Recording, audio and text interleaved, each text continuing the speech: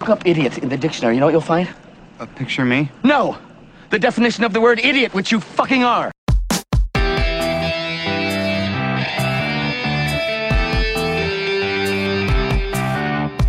Hello, ladies and gentlemen, and welcome to I Do Movies Badly, a podcast exploration of my cinematic ignorance. I am your host, Jim Rohner, and despite being an amateur film critic since 2006, I am woefully ignorant of many films, filmmakers, and genres that consensus has deemed important, and thus I have created this podcast to document my journey into cinematic edification.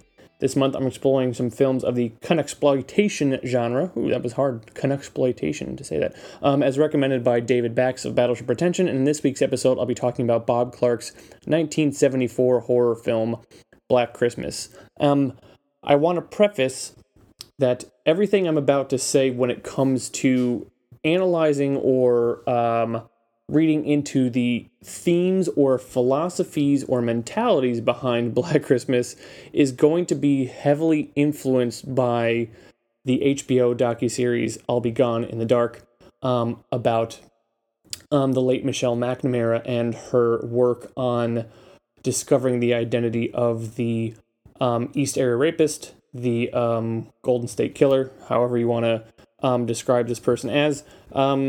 That's been at the forefront of my mind for basically the last few weeks because we've been watching it. It's been great, but it has painted, influenced, skewed, whatever verb you want to use. It has had an influence on how I watched Black Christmas specifically. So I want to preface that and say if you disagree with my analysis, that I understand. But it's my podcast, so that's what I'm going to do. But before I talk about the themes, I guess I do want to talk about Black Christmas as a genre film, as a quite effective technical and artistic achievement, to be honest. David and I talked about Conexploitation films being precursors to American genre films in many ways. And so I feel I need to kind of start out on this idea of how what we see in Black Christmas was then later seen in other genre films. Now, Bob Clark, I know, didn't consider Black Christmas to be a slasher film. We talked about it being kind of the prototypical slasher film. Bob Clark did not consider it to be so. He considered it more of a psychological horror thriller, which I guess kind of makes sense when it comes to the idea that you don't really see the aforementioned slashing. This film isn't really about a visceral response or a visual. Why am I having such trouble saying that word? Visceral reactions, basically. We don't see a lot of the kills, and even the most graphic one, which would probably be, I think, Barb's death, the Margot Kidder character. We don't really see the stabbing so much, at least in the sense of gore and viscera and that sort of thing. We see more impressions of it. Now, I'm not married to that idea. I certainly don't believe that Black Christmas is not a slasher, but that's just what Bob Clark said. And yet, despite his insistence that it wasn't a slasher, we do still have the opening sequence in this film, our introduction to the film, our introduction to who will ultimately be the character or the killer and who will ultimately be his victims. We see that shot in POV. Somebody observing the house, somebody watching the guests as they arrive for this Christmas party, and then inside the windows, and then climbing up the side of the house and getting into the attic. We have basically an introduction to this world in this film that we will see duplicated 4 years later in Halloween, in which our introduction to that world, to those characters, to the killer and the killer's relationship to his victims, shot in first-person POV. So I don't want to assume that John Carpenter ripped it off. I don't want to assume that John Carpenter had seen this movie, but it does strike me as incredibly interesting that these two seminal horror classics introduce you, the audience, to the world and to the characters in the same specific, deliberate directorial choice. In addition, this was also one of the one of the first ones, one of the first horror films to be set on a holiday, which would, later be seen in My Bloody Valentine, which I'll be covering next week. But then other films like Mother's Day, a slew of Christmas horror movies like Krampus, and kind of, I don't want to say ultimately culminating, but also something like April Fool's Day, which is actually an underseen and underappreciated gem of horror parody. And if you haven't seen it, I recommend that you check it out. But it was a brilliant piece of subversion to set this film on Christmas. I mean, just like when Carpenter would later make Halloween, he said, despite the influence or the reputation or the spirit of Halloween, no one had actually set a horror film on the night until they did. Similarly, you have to imagine how sacred, I guess you want to say, the Christmas holiday season was, and how brilliantly it is to kind of darkly subvert the charity, the light, the joy that comes from the Christmas holiday season, setting a horror film on that day. How novel that was and how interesting that was. I mean, if you just look at it, what's some of the things that we think about when we think of Christmas? We have peace on earth, which there is certainly not any peace on this film from the beginning to the very end, which seems to indicate that things will continue to go on. We have goodwill toward men. Not only is there no goodwill in this movie, or very little goodwill, I suppose, an argument could be made for Lieutenant Fuller, but we also don't have that will being directed towards men. The objects of this killer and of this film are women. We have a holiday which is rooted, at least in the Judeo-Christian evolution of the Christmas holiday season, which is very much supported by a lot of the songs and the hymns and the sort of the things that we see in this movie and that we see around the holiday season, stems from celebrating the birth of someone, where in this film it is a lot of death going on. And then we think of when it comes to what we all look forward to and what we all love, one of the things we love about the Christmas holiday season is that time to rest and relax and to be with family. I mean, specifically in the college context, it was the end of the semester. Everyone was kind of going home for a bunch of weeks. You're returning to where you came from, and even work. Maybe you have a job where your work shuts down for a couple weeks, or you just get a couple days off, or work in general is just kind of slow and everyone is sort of, celebrating the Yuletide by kind of taking it easy. But there's this idea of a rest and a reconciliation and a rejuvenation to return to who we are for the rest of the year once the calendar turns. And it's so interesting to me that that two of these two characters and their relationship to, or I should say their actions in this world, I'm not explaining this very well, but when I'm talking about this idea of people returning to where they came from, what do we immediately think of? We think of, obviously, Claire Harrison, who is unfortunately the first to go, and she's then stuffed away up in the attic for the rest of the film. But coming to find her and bring her home is her father, Mr. Harrison, who never finds out the fate of his daughter, is hanging out for the entire duration of the film, kind of clinging on to a false hope to bring his daughter home, to bring her back to where she came from, to complete this circle of the family structure, basically. And he is waiting, and he is waiting, and he is waiting, and he will be perpetually waiting, because even if he ever finds out that his daughter is dead, then that means the family structure has been broken. Or we have Mrs. Mack, who is waiting for that cab, or more accurately to say, the cab is waiting for her. And it's just this idea of these two embodiments of returning, of rejuvenation, of getting back to family, back to home, are left hollow and waiting because of what has happened to them, of course, being murdered. It's actually kind of admirably cruel without being brutal, in the sense of the characters don't know what has happened to these people, but we do. We are tuned into a secret that the rest of the characters don't know, and so there's just sort of this tension and this mood hanging over us, because you have the people just kind of outside and thinking, just go up in the attic and you will have the answers to your question. But instead, our fists are just clenched, and they are not unclenched because there is no resolution. There is no discovering of what happens to them. So Mr. Harrison, Mrs. Mack's family will be in a perpetual state of waiting, and that rest and that relaxation and that return to the circle of the family structure will be forever denied to them.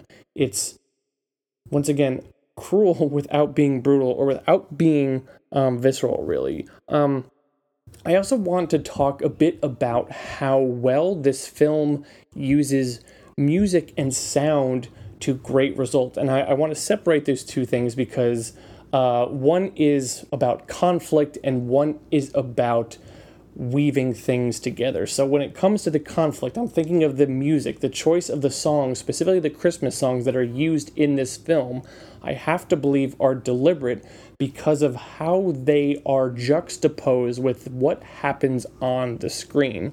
So here are, not all of them, but just a few of the songs, of the carols, whatever you want to call them, that you can hear distinctly in Black Christmas. We have Silent Night, we have Hark the Herald Angels Sing, and we have O Little Town of Bethlehem. And now here is what it is brilliant that Clark chose those songs to be included in this film. Silent Night is a pretty obvious one because it's the song which opens up this movie. When this movie starts, the very first carol that we hear being played on a radio, on TV, on whatever, inside the sorority house is Silent Night. And it's sort of this sly, ironic wink at the audience. Silent Night, Holy Night, this is going to be anything but fucking that. This is going to be horrific. This is going to be brutal. This is going to be a night of unrest, of anger, of fear, of bloodshed, of death.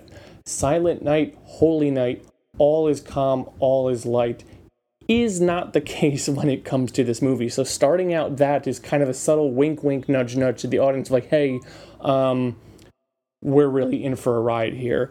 Hark the Herald Angels Sing is, I believe, the carol that is playing during the first obscene phone call that, not that the sorority receives, but the one to which we are privy. And why I find that ironic is just some of the lyrics in that too. Hark the Herald Angels Sing, glory to the newborn King, peace on earth and mercy mild, God and sinner reconciled. The lyrics of that song speak to peace, speak to mercy, speak to reconciliation. There is no peace in this movie. There is no mercy. There is brutality. There is certainly no reconciliation. There are people being torn asunder when it, quite literally when it comes to people being killed, but also emotionally. I mean, thinking of, we think of the Olivia Hussey's character and her boyfriend and how their relationship is torn asunder, not because of her, but because her boyfriend is kind of a dick and severely butthurt by her decision to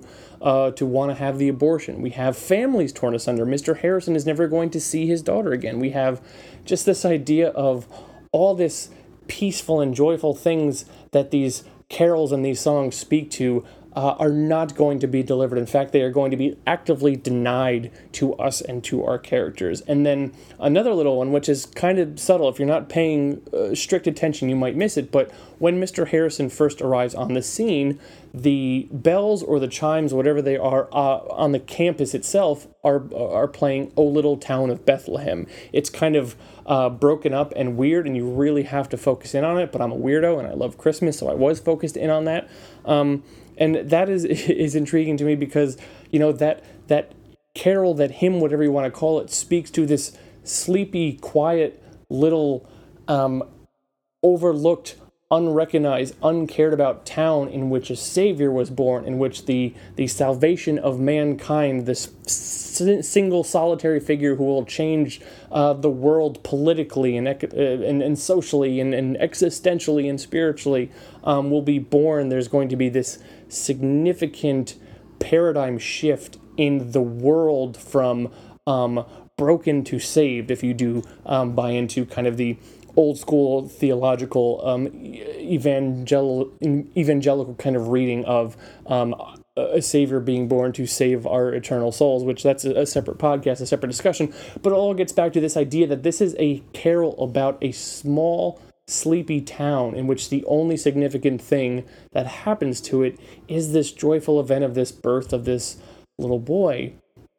And here we have this sleepy, quiet little college town in which the only significant things that happen to it are brutal murders all occurring on one horrific evening. Once again, it's that juxtaposition, it's that conflict, it's that dramatic and horrific irony in which I have to believe Bob Clark is, nudging us and being like, see, the things that you would expect, I am going to actively deny to you.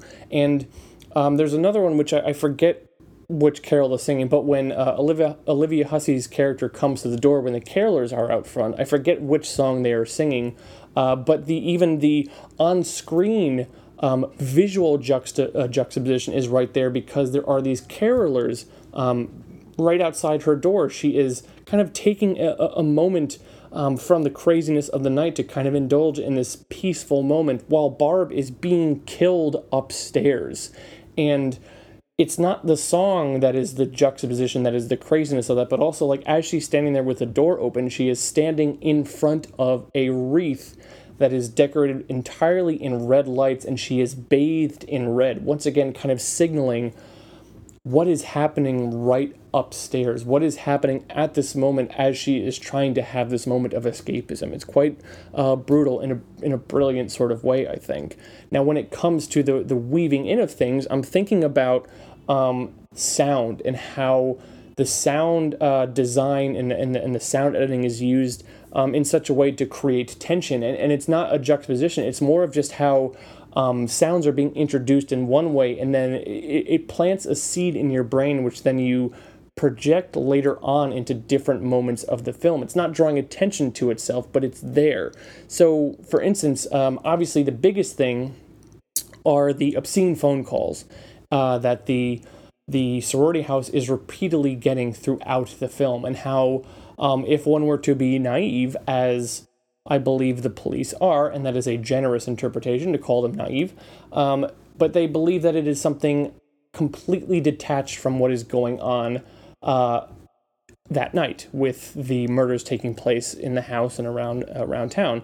And at the beginning of the film, it seems like maybe that is a possibility, because it seems like it's just some unstable, horny guy maybe making these phone calls, saying these crude, obscene things, or maybe it's even more than one person. That in itself, just on a visceral level and on a superficial level, is kind of one of the wonders of what they do with the sound design of these calls, where the voice fluctuates back and forth between kind of a cackling man and a screaming, unwell woman, and it's one, it just kind of chills you to the bone, but it's also it introduces two things to me. One of these things, what I talked about with David on the introductory episode, this idea of how Bob Clark in this film and in A Christmas Story uses simple phone conversations to elicit really, I don't want to say extreme, but really strong visceral reactions from us as the listener. In A Christmas Story, it is the conversation where Ralphie's mom is having a call with Schwartz's mom after Ralphie has said the F word,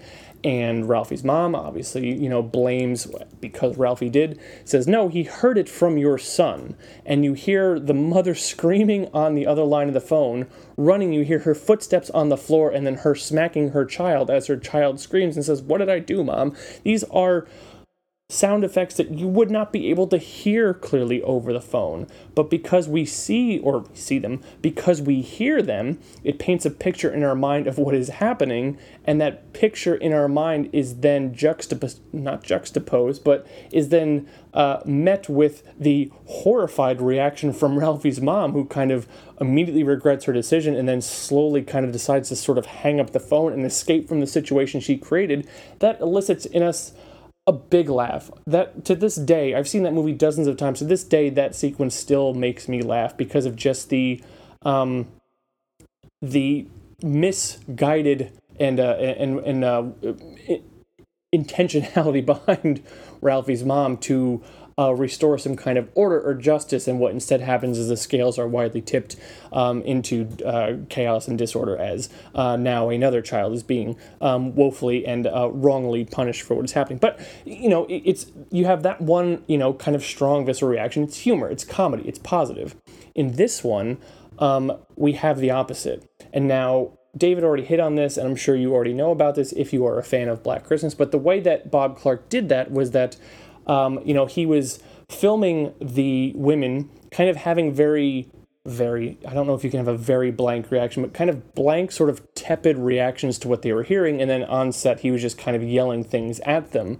Then later on, he started crafting these crude, horrific things and threw them in there, kind of making almost like a little bit of a visual and audio kind of Kuleshov effect, in the sense of, he could have thrown anything in there and then you would have read a different, you would have interpreted their reactions differently to what they and you were hearing. But with this one, we kind of have almost like these women can't make heads or tails of like these fucking horrible things this person is saying, and their reactions by directing them to kind of play it a little bit numb and a little bit uncertain. The impression that I get from watching those interactions is that they can't wrap their head around why anyone would do such horrific things to them, but say such horrific things seemingly unmotivated. Who are they? Who is this person? What relation do they have? Why is this happening to them? Which also kind of sets the tone and sets the mood for why is this happening to them, is going to be a question which will continuously be asked and never be answered as the film progresses. It's just, these things are just happening, and there's almost kind of a subtext of it was always going to happen. There was sort of an impending doom just because of who this person was, which is what we don't know, which is also, I forgot to mention earlier when I was talking about the precursors to American genre films, Michael Myers being horrifying, at least in the original early installments of Halloween. Well, I guess just even the first one, because they changed it a bit even in Halloween 2, which I still really like, but just this idea of there really is no discernible reason for why Michael Myers is doing what he is doing.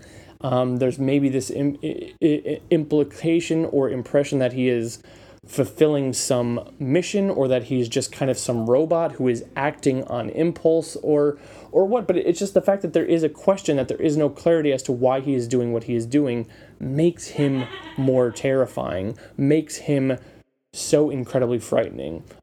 Rob Zombie would come along, decades later and remake it, and we're like, well, he was just a real hurt little kid, and it demystifies a character in such a way we're like, well, now I don't find him interesting in the slightest. But this character here, we do kind of get the impression that he is mentally unwell based on some of the things he's saying, always referring to Agnes, who is not really a character, and referring to himself as Billy, but then also having this voice which is addressing Billy. You get the sense this is a mentally unwell person.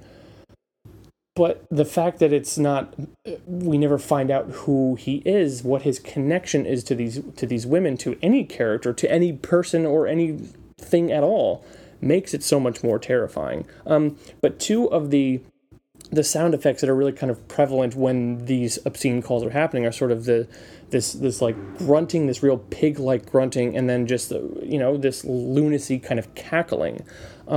Those sounds are echoed in other non-killer person situations throughout the rest of the film. The grunting, you kind of hear it when Barb is kind of having an asthma attack, and I forget the character's name, but she kind of rushes up to give her an inhaler, and it kind of sounded like the person was inside the house, but it was really just Barb kind of grunting from having an asthma attack. The cackling laughter, we hear that imitated or echoed in one of the police officers who was working in close proximity to Lieutenant Fuller. And I don't think that it's done to indicate or imply that these people may be the killers, but instead it's done to indicate or imply to you this sense of paranoia, that whether we're inside of the house or outside of the house, we always have to be on edge because that killer is just kind of ever present and could be anywhere. And it just kind of adds this subtle sense of paranoia and fear that one would get from living in such a situation, or being a victim, basically, of such horrific attacks. And now I get to the point of where I'm going to explain how some of my analysis and what I responded to is heavily influenced by the docuseries I'll Be Gone in the Dark. Now, if you haven't watched it, I won't spoil things for you, but it is a docuseries which is about Patton Oswalt's late wife, Michelle McNamara, and the work that she was doing on researching the Earons, is what they've called them, the East Area Rapist, or the original Night Stalker. It was basically a person who started out raping many people in kind of the San Francisco Bay Area in the 1970s and 1980s, then eventually moved down south and then started picking up his work, but also including murder on his docket. And I'm reminded of this because of two things. One, kind of a loose real life influence. I mean, Bob Clark and kind of said that this film wasn't inspired by anything specific or wasn't based on anything specific, but you kind of had to be inspired or aware, at least, of the fact that in the 1970s, Canada was dealing with its own serial killer, a guy named Wayne Bowden, who was called, I believe, the Vampire Rapist because he would bite his victims while he was attacking them. He was actually the first it was the first murder conviction in North America, brought about by odontological evidence, which basically means they tracked him down because of his teeth marks. But that was sort of in the public consciousness in Canada in the 1970s. And here in the 1970s, we had Earons going around and wreaking havoc, and it wasn't publicized a lot. This is a big thread in I'll Be Gone in the Dark, that these attacks weren't taken seriously for two reasons. Well, actually, just kind of for one reason. Because these attacks were happening to women, and because back then, rape was not really considered that big of a deal when it came to an offense. Now, you could say, rightly so, rape is still not taken as much of that big of a deal by law enforcement these days either. Back in the 70s, it was even worse. That's why, no one really wanted to make a connection or could make a connection. No one even considered a serial killer or a serial rapist. And when Earons moved his attacks down to Southern California, to more Southern California, they were, whether you want to say incapable or unwilling to kind of make a connection, is sort of up to you. But the subtext there is a police force largely made up of men in a society where attacks against women were not taken too seriously, led to a real hesitation or feet dragging when it came to putting resources and attention on a case in which a man raped and murdered literally dozens of people. And so I just kept thinking about that as I was watching this, because of just this idea of the authority figures keep saying, it's probably nothing. Your friend was probably just staying overnight at a boyfriend's house. It's probably just a boy playing a trick on you with these phone calls. It's probably nothing. And basically, the concerns and the fears of the women characters are constantly being dismissed by men authority figures because they are not taking the women's fears seriously. Lieutenant Fuller eventually does, but only kind of when there is, I don't want to say overwhelming evidence, but a lot of evidence kind of pointing to the fact that there is a correlation between what is happening in the town and these obscene phone calls that are happening. Nash, the front desk guy, certainly couldn't give a fuck, certainly doesn't take anything seriously, but also nothing happens to him. He's not reprimanded. He just kind of is able to kind of go out on his merry way. But now, the abortion subplot, tying into all that, the abortion subplot is one which David and I talked about this in the introductory episode too, of you can kind of hold that up as maybe, pushing back against everything I just said because of how feminist this whole subplot is.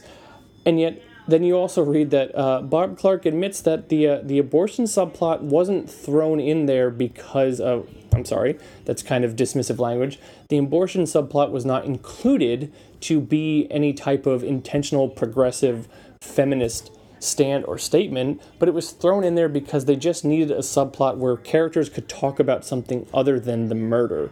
And I have to be honest when I say that I was a little bit upset when I first heard about that, because it seems like, now this horror film went from being real forward-thinking, progressive, and feminist to not being feminist. And of course I had the debate back in my head over intention versus not intention.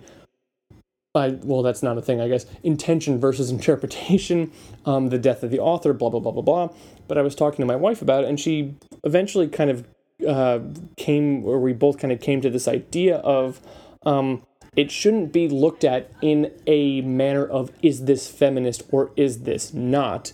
Instead, look at it under the context and through the lens of, at this time, there was such a dearth of plots and subplots dealing rationally and cool-headedly with a woman who has her own agency and wants to take control of her own life and doesn't give a fuck what her boyfriend thinks.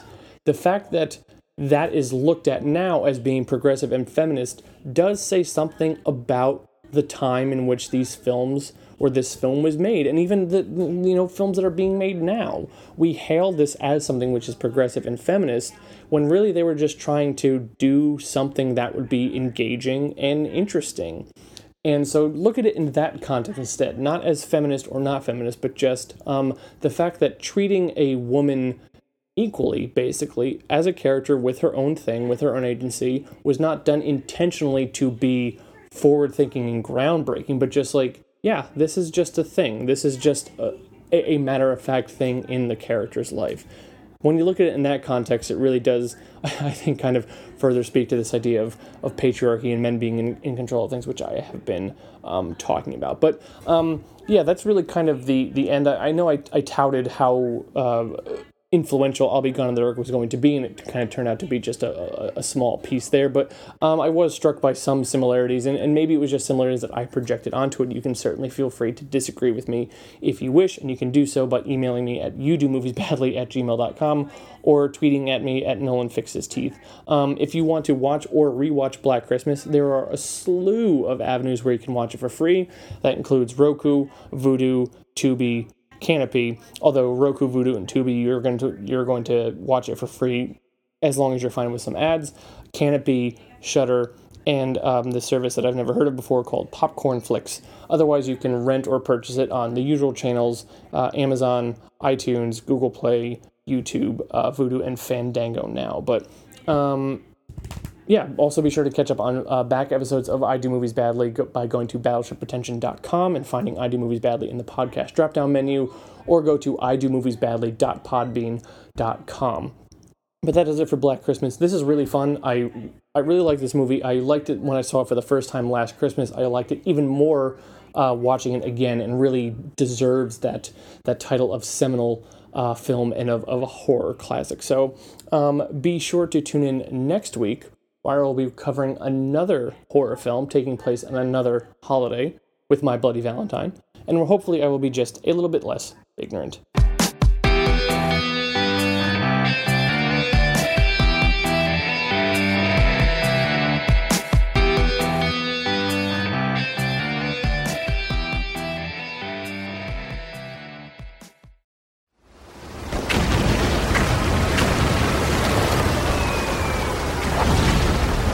This program is a proud member of the Battleship Pretension Fleet.